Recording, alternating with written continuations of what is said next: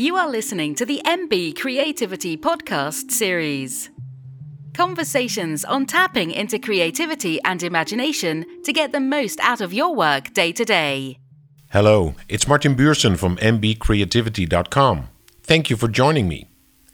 This podcast has a different format than my previous ones. In this podcast, I am welcoming a guest. I met my guest in my business work and had the pleasure of working with him on many occasions. He is introducing himself. My name is Llywelyn ap Myrddin. I'm a composer and a member of a band in London. As I am fascinated by creativity and how creativity works in both music and business, and I'm continuously seeking the overlap, I was delighted that Llywelyn agreed to do an interview with me. It's a pleasure to be invited. Thank you. Llywelyn has worked extensively in the musical domain and is involved with many aspects of musical creativity. I've worked in a lot of different forms and sides of music. Really trained as a classical musician, as a composer. I've worked in opera. I've worked with children, writing music for children, electronic music, and more recently working with the band I'm in, Prep, which is kind of increasingly taking up more and more of my time at the moment. He's also working in business environments and explains how he started working in business and what some of his activities are. Kind of alongside music, I've kind of always I got involved with what you'd call kind of knowledge working. First of all, with Capgemini. Essentially, what I've been doing is to help helping to organize and run. Call them meetings. They're sort of fancy meetings. That they're there to kind of reach some sort of decision. So generally part of a team to help deliver that event, which will be for clients, usually clients that have something they need to think about and they don't want to just do it in a kind of traditional way. They want some people to come in and help them reach that decision.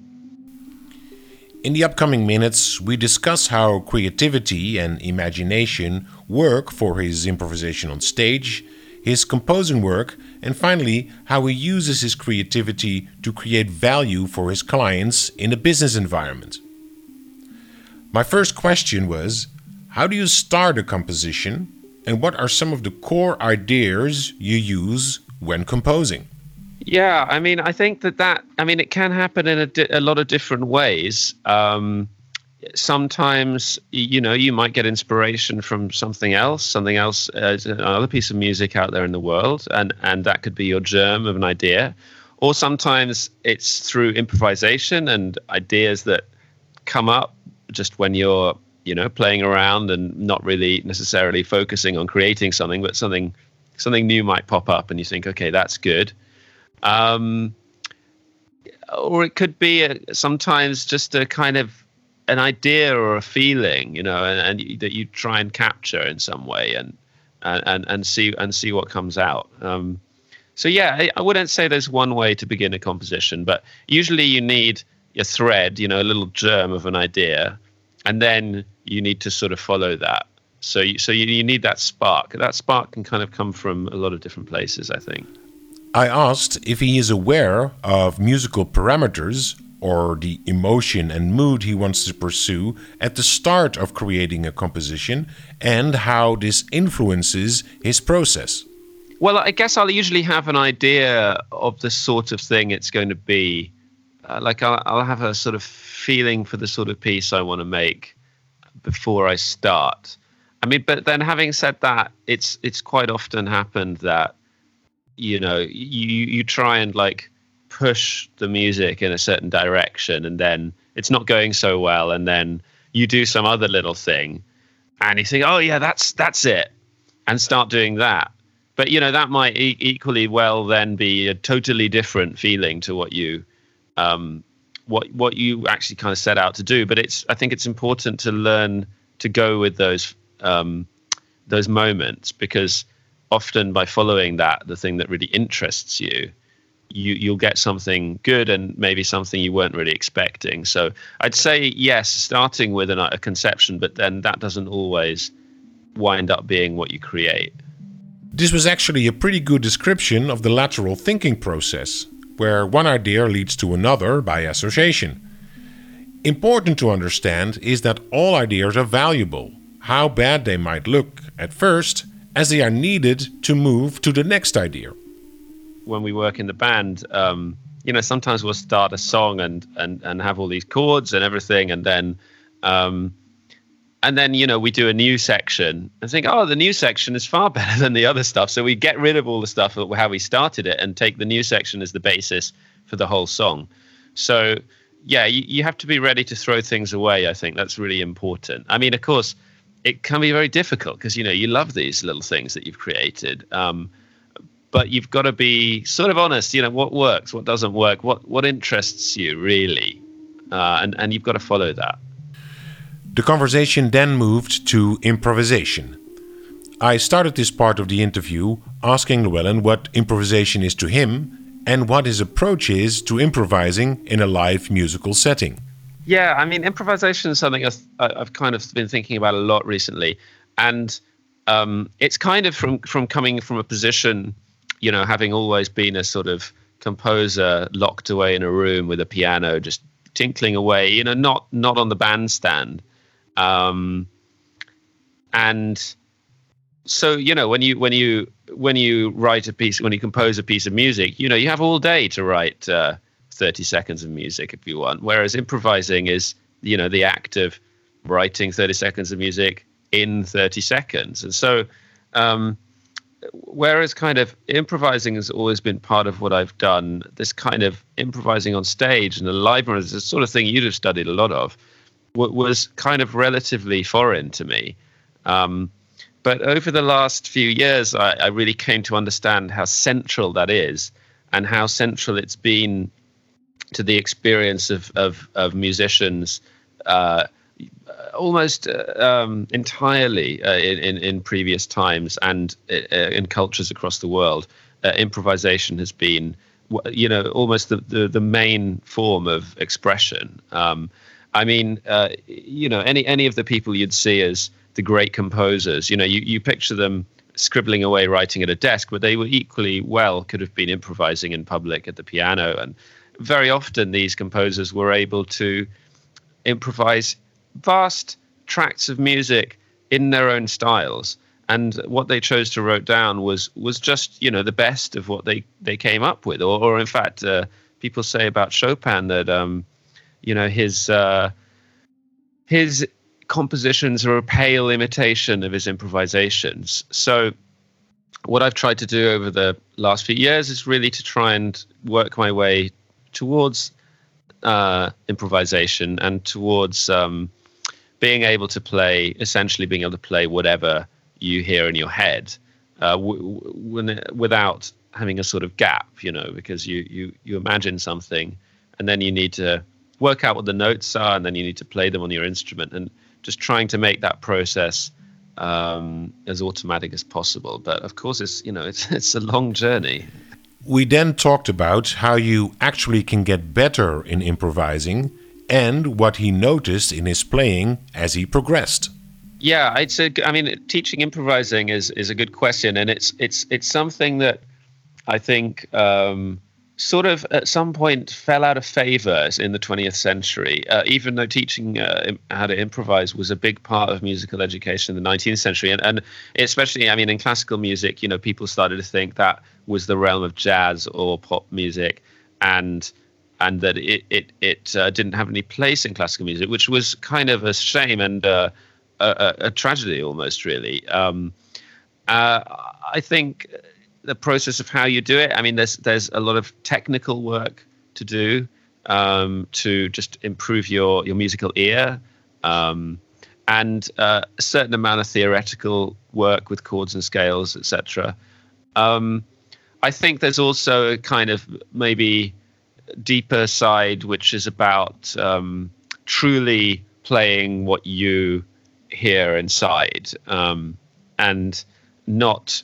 It's very easy to let your hands just get carried away and play the same patterns and things that you've always played. But very often I find that's just inbuilt patterns you learned. I think really the great thing is to try and get away from those patterns and really just be playing very freely, and to be doing that honestly. It's kind of easy to trick yourself into thinking you're doing that. So yeah, various things, and I think you can teach improvisation, certainly.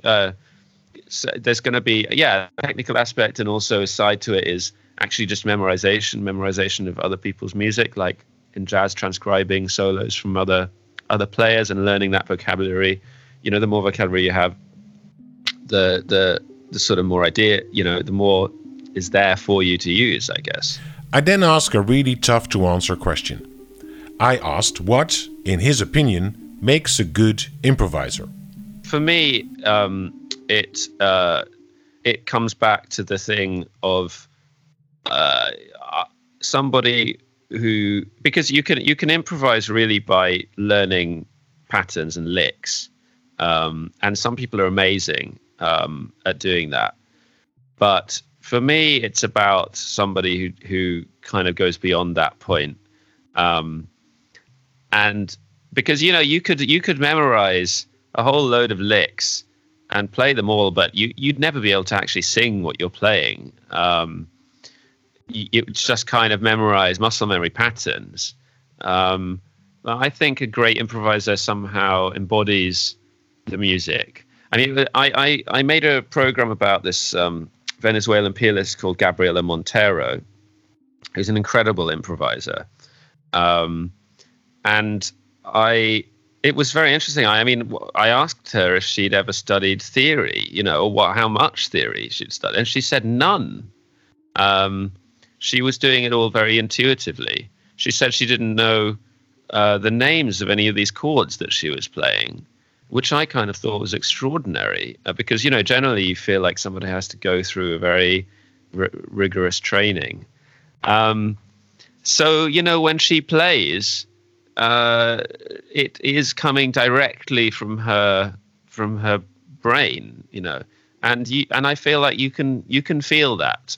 People speak, when Miles Davis plays the trumpet, he seems to be speaking through the trumpet, and I think that's a great improviser when it seems like they're saying something, when they're speaking, and they're not just running through patterns that they've got from other players or from a book or something like that.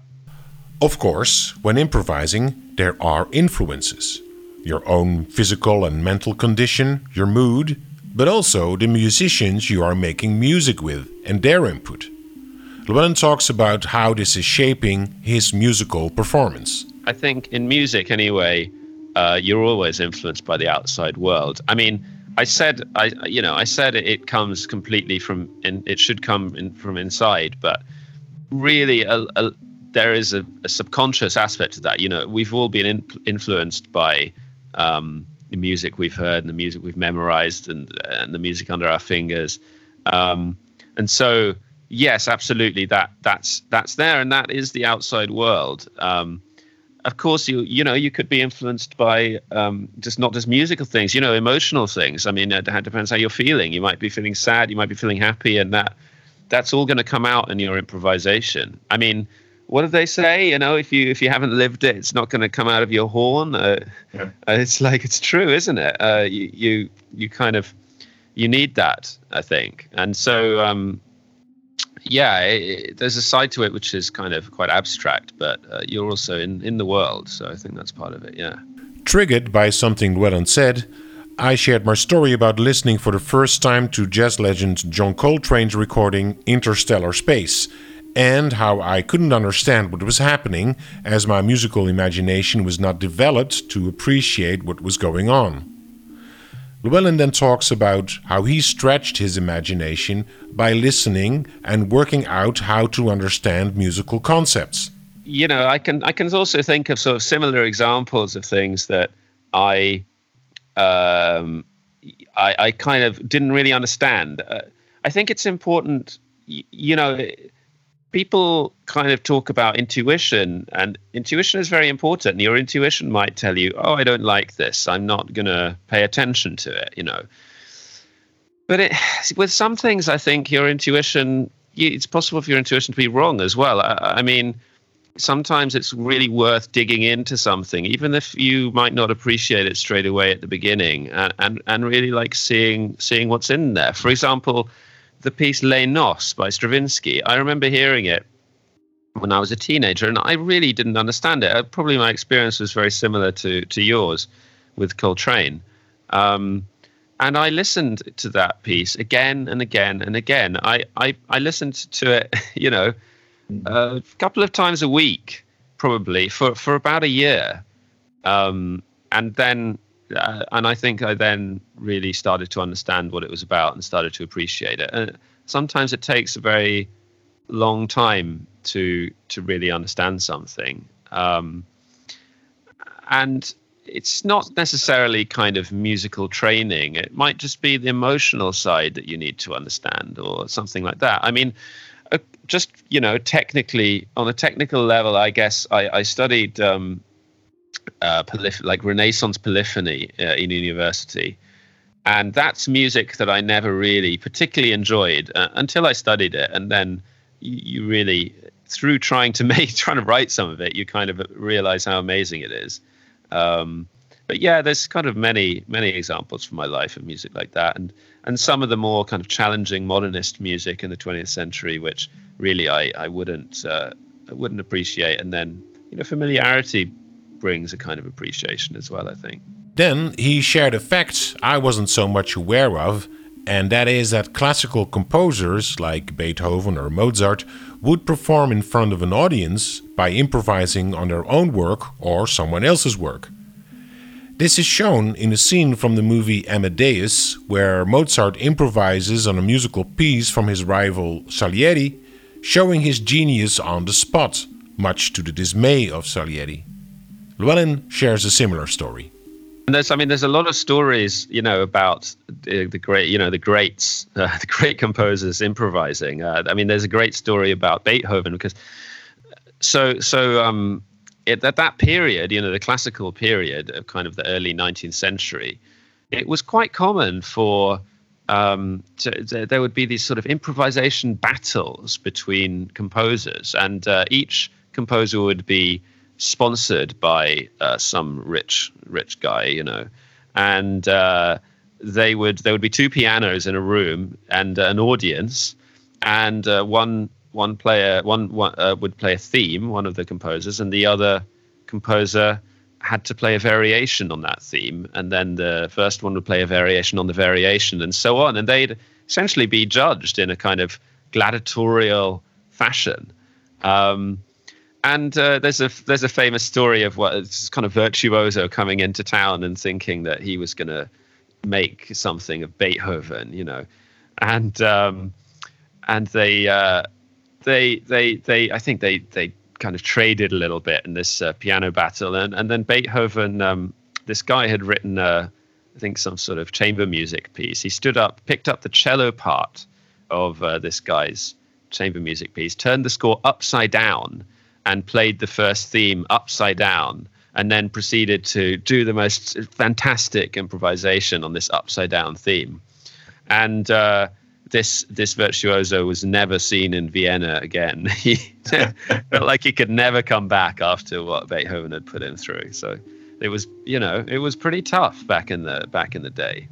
In the last part of the interview, we zoom in on how improvisation can be of value to a person in a business environment, where there is a tendency to keep improvisation to a minimum, to prevent uncertainty and ultimately loss of money. Llywelyn talks about how improvisation has a benefit for any type of business environment and talks about the skills needed to do it. I think the important thing to stress is that when you improvise, you really you don't improvise from nothing. You have to work on the skill of improvisation and learning the skill, as we were talking about earlier on.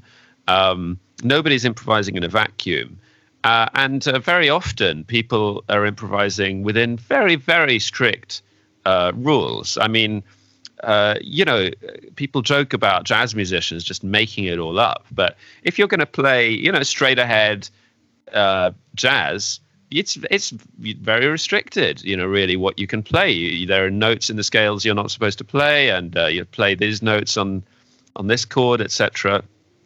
And so you're really, really working within a framework.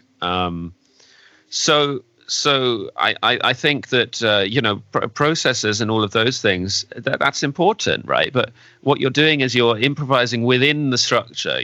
You're improvising within the process. So one reason I sort of got involved with this was that I was interested in how people learn things and how groups reach decisions, and I've always really been interested in that. And so a part of it was this methodology, the M.G. Taylor methodology, which is about how groups reach decisions, which I've always found fascinating. And this gives you a structure, and generally we work within that structure, but within that structure, there's room to improvise. Of course, it's important not to become too rule-bound, too dogmatic.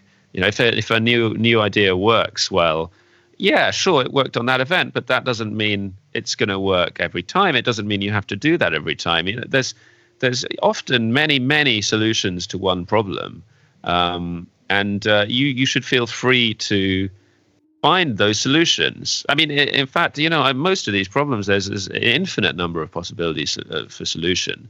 And so it's important not to get tied down and dogmatic, because then everything becomes, it becomes more boring for one thing, and it's inflexible for your clients as well. So I'd say, you'll be very much improvising within a structure. The structure has to be there. It's not chaos, but within that, then you can improvise. Music is a business, and the kind of organization and time management and even things down to keeping projects organized and things, these are all very important things in music, and certainly kind of running the band. We're running a small business, and so things that I've picked up in the business environment have been really, really useful for that. To think about it the other way around, I suppose in a way, I've always been brought into business environments because I bring this different perspective to things, and maybe don't, bring a fresh pair of eyes in, I guess. I like to think that, yes, as I was saying, there's something about that sense of doing things differently and improvising and not being dogmatic, which I hope that I've been able to bring into business world. Another thing which I definitely learnt from musical training was practicing and skill and skill improvement, and how that process happens. And that's important, I think. That's important for anybody in business world, for athletes, chess players. I think that there's really some efficient and good ways to improve skills and practice. And areas like learning piano they've hundreds of years of history of honing down how you do that. Deliberate practice, instant feedback, having some sort of tutor or teacher or supervisor or something who can give you that feedback and offer constructive criticism, etc. And I think those things are really important, and that does seem to be the way that human beings learn and learn the fastest. So I think those ideas have been quite important for me as well. At the end of this fascinating conversation, I asked Llywelyn what the next 3 months for him look like. Well, I'm here recording an album. So very much focused on the band at the moment. and yeah, it's kind of taking up more and more of the time, really. So I think that's going to be very much the focus in the studio every day. I did have a sort of some parallel work working in music documentaries, radio documentaries, and I'm kind of still interested in that. It's great. It's very good work. The band has sort of taken over. But yeah, interested in thinking about different projects and things for that as well, and stuff that could be developed next year maybe. As he mentioned making documentaries about music, I decided to ask a bonus question on what fascinates him in making them and what his journalistic angle is. It's an amazing thing to be able to spend time researching and finding out about these very interesting things and meeting the people.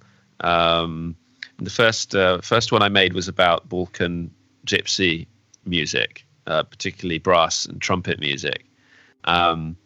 It's just such a fascinating area. And it's a real privilege to be able to find out about this, meet these people, and kind of look deeply into the culture surrounding it. So there's plenty of other things that the stories that need to be told that haven't really been. So yeah, I'm interested in continuing that. Although everyone's lives are so busy, aren't they? And so how to find the time to do it all. But yeah, I'm definitely interested in that.